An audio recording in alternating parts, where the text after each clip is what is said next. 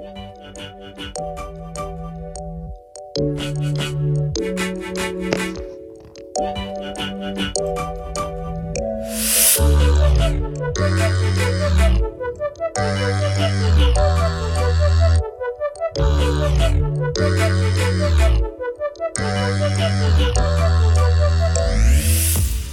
welcome to Technology Tap. I'm Professor J Rod. On this episode, Security Plus Definitions Part 2. Let's get to it.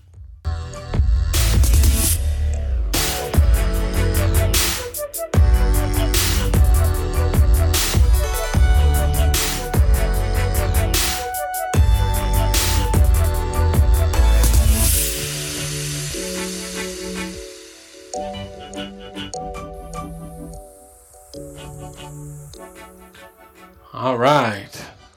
Before we start the Security Plus definitions, let's do a little housekeeping as always. Remember, this Thursday, July 21st at 9 p.m. Eastern Standard Time, I will be running another Zoom session Q&A on A plus questions. So we'll spend about 40 minutes rapid fire. I post A plus questions. You give me the answers. We break them down, right? I think last time I did like 12. So, if you want to join us, it's free. Go to my website, professorjrod.com. Look for the Zoom tab and click on the Zoom link on Thursday, July 21st at 9 p.m. Eastern Standard Time. I know I have some folks out in Europe. If you want me to do a special session for you guys like earlier in the day, you got to email me, professorjrod@gmail.com. And I'm more than happy to do it. But you got to email me because I have to, I don't want to do it and then nobody shows up. So if you email me, if I get enough people, I'll more than happy to do it. All right. On this podcast, we're going to talk about risk terminologies. As some people said, I was going through a Reddit board this week, and there were people saying that Security Plus is more like a definitions exam and a lot of memorization. And I would say, like, I half agree, right? I think 50% of the exam is like that. There's a lot of terminology that you have to learn. So let's get to it. So, risk terminology, the first one is asset, anything within an environment that should be protected, like data, people, right, the server room, stuff like that. Companies are going to tell you that people are their number one asset, but it's not. It's data. Asset valuation, dollar value assigned to an asset based on actual costs and monetary and non-monetary expenses. Threats, any potential occurrence that may harm the asset. Threat agents are usually people, but also programs, hardwares, and systems. Threat events and vectors. Threat events are accidental occurrence and intentional exploitation or vulnerabilities. It also could be natural or man-made. A threat vector or an attack vector is the path or means by which an attacker or an attacker can gain access to a target in order to cause harm. Vulnerabilities, the weakness in an asset or the absence or the weakness of a safeguard or countermeasure that can be exploited. If it's exploited, loss or damage to assets can occur. Exposure, actual or anticipated damage from a threat.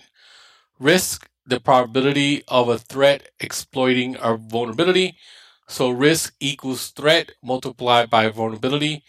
Safeguards, countermeasures, anything that removes or reduces a vulnerability or protects against one or more specific threats. Installing a security patch, making a config change, etc. Attack, the threat exploiting the vulnerability. And breach, the occurrence of a security mechanism being bypassed or thwarted by a threat agency or threat agent.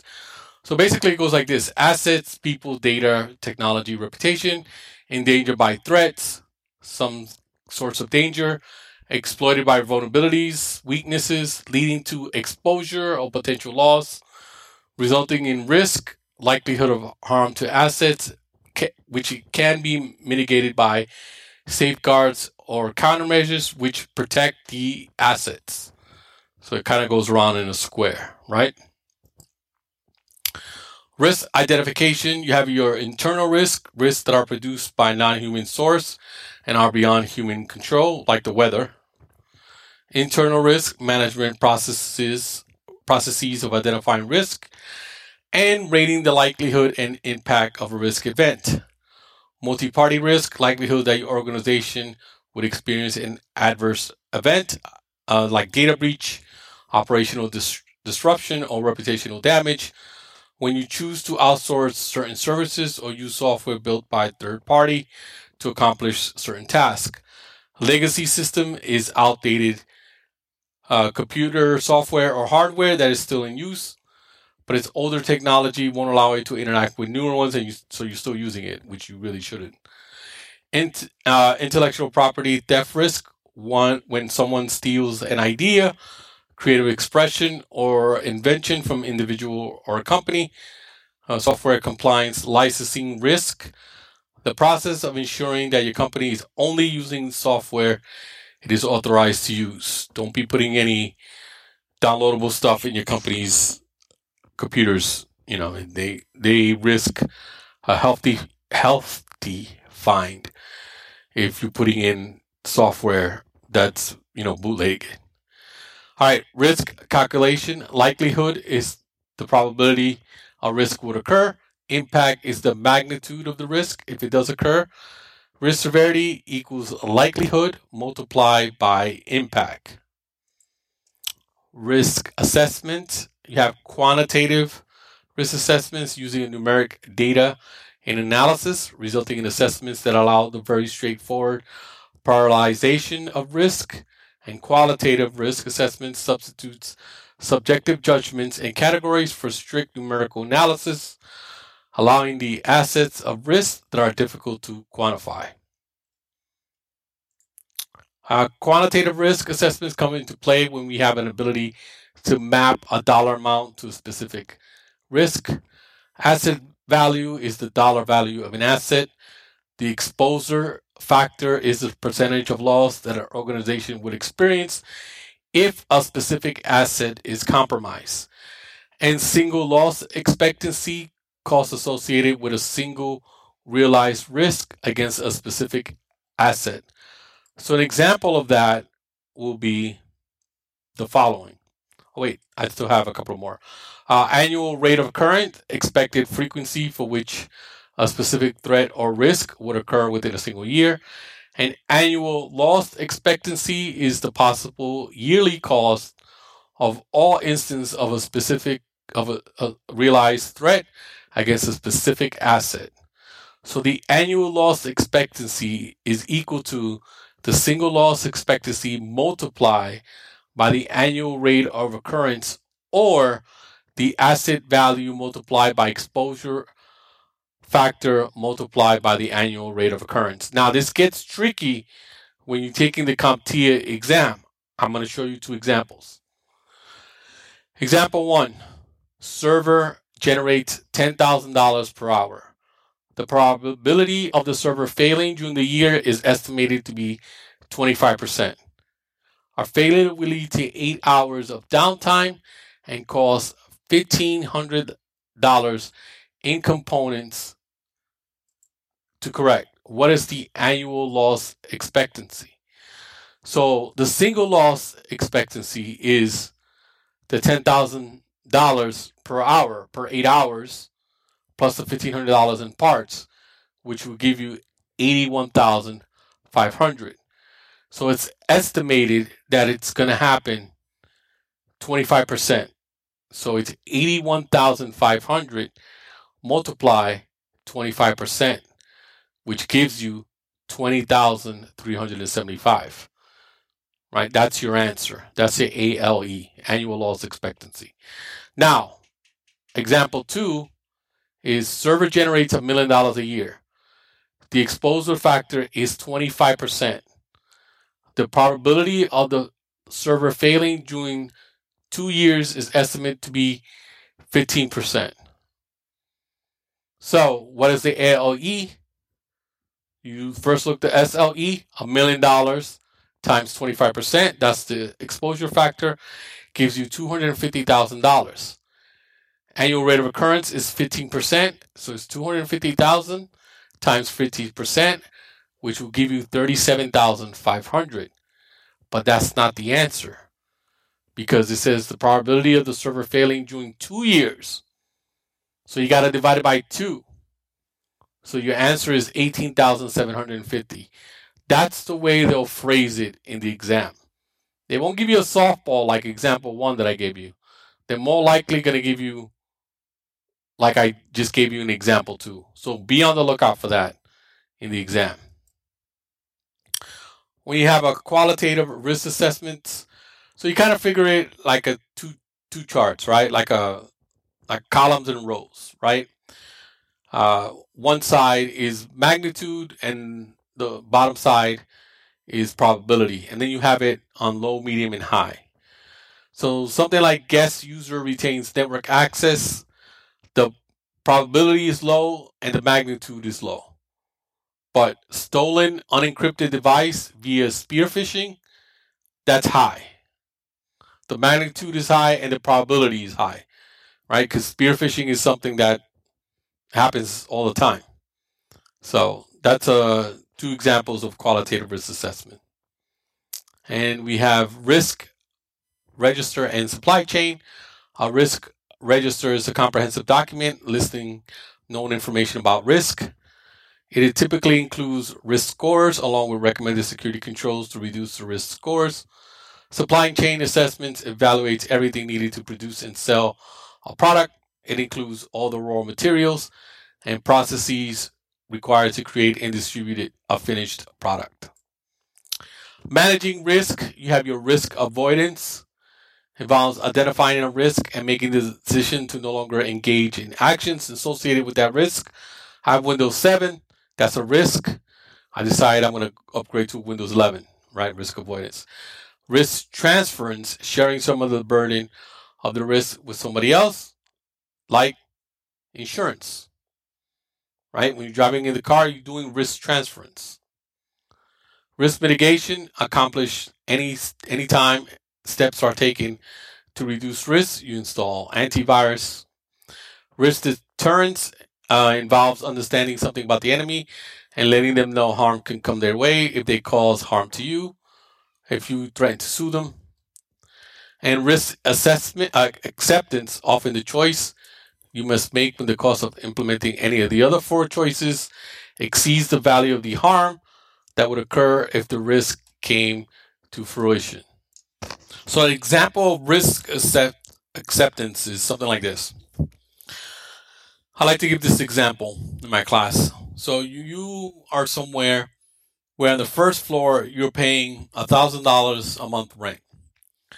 But the landlord tells you that there's a little pond nearby, and when it rains really, really hard, you might get flooded.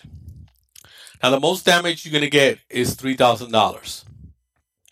If you don't want to deal with the hassle, you can move up to the 3rd floor and pay $3,000 a month. So you accept the risk because you're going to pay $12,000 a year as opposed to $36,000 a year. So you accept the risk, hoping that at the end of the year, any damages that you occur, it's not more than $36,000. Risk analysis. As you work to manage risk, you implement controls designed to mitigate those risks. There are a few key terms that you can use to describe different states of risk that you should know. The inherited risk facing an organization is the original level risk that exists before implementing any controls. The residue risk is the risk that remains after organizations implements controls designed to mitigate, avoid, and or transfer the inherent risk. The organization risk appetite is the level of risk that is willing to accept as a cost of doing business, like customers not paying you. Business impact analysis, the mean time between failures, is the measure of the reliability of a system. It is the expected amount of time that would last between system failures. For example, if the mean time between failures is 6 months, you can expect that the system will fail once every 6 months on average. The mean time to repair is the average time to restore a system to all its normal operating state after a failure. The recovery time objective is the amount of time that the organization can tolerate the system being down before it is repaired. The service team is meeting expectations when the time to repair is less than the recovery time objective, and the recovery point objective object is the amount of is the amount of data the organization can tolerate loss during an outage. And talk about privacy. Personal identifier information includes any information that uniquely identifies individual person, including customers, employees, third parties, social security, credit card information, right? That's PII. Protected health information includes medical records maintained by healthcare providers and or other organizations that are subject to HIPAA. Financial information includes any financial records maintained by an organization. There's different levels. You can't walk, even if you work at, let's say, Chase, and Derek Jeter, who's a baseball player, or used to be a baseball player, famous baseball player, if he has money in Chase, you're not going to be able to type his name and find out how much money he has. That's different rights. Government information maintained by the organization may be subject to other rules, including the data classification requirements. There's different classifications. They separated in this country between military and non-military. So for class 0, which is no damage, it's unclassified. For government, computer manual, recruiting information, or public for non-government, like how many people are working on a specific project or upcoming project. Class 1 could be damage. For the military, it's confidential information, trade secrets. For non-government, sensitive information, profit earnings, forecast. Class 2, if the secrets are revealed, it's serious damage. For the government, it's secret, like deployment plans for troops. For non-government, it's considered private, work history, human resources information. Class 3, which is exceptional grave damage. For the government, it's top secret, spy satellite information. For non-government, it's confidential, proprietary, trade secrets, right? Technical specification of a product. And then we have data roles and responsibilities. You have your data controllers or owners, individuals or teams who make decisions such as who has the right to access and edit data and how it's used. You have your data stewards responsible for carrying out data usage and security policies as determined through enterprise data governance. Data custodians, an administration type role that is overseas or is related to the storage, aggregation, and the use of data sets. And data processors process any data that the data controller gives them. You have your information life cycle, data minimization. Data controller should limit the collection of personal information to what is directly relevant and necessary to accomplish a specific purpose. Purpose limitation, a principle that data collected for one specific purpose should not be used for a new incompatible purpose. And data retention defines the policies of persistence, data, and records management for meeting legal and business data archival requirements. And data obfuscation, there's 3 ways. Is hashing is one way, is the process of transforming any key or string of characters into another value. Tokenization, the process of replacing actual sensitive data elements with non-sensitive data elements that have no exploitable value for data security purpose. And data masking is the process of modifying sensitive data in such a way that is no longer of no or little value to an unauthorized person. So tokenization is like the last 4 digits of your social, and data masking is just completely changing it. Like instead of getting, the last 4 digits of somebody's social, 1, 2, 3, 4, they'll do like AFCD, which doesn't mean anything to anybody. All right, that puts a wrap on the episode. Just please remember that this Thursday, July 21st at 6 p.m. Eastern, I will be doing the A+ questions and answer sessions. I will be doing a Network Plus and a Security Plus in the near future, but I want to start off with A+ and get the ball rolling with that. Thanks for listening, and look to my website, ProfessorJRod.com, for the Zoom link.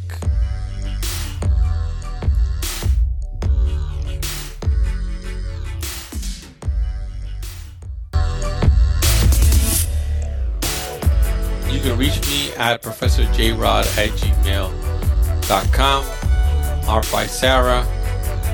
Music by Joe Kung.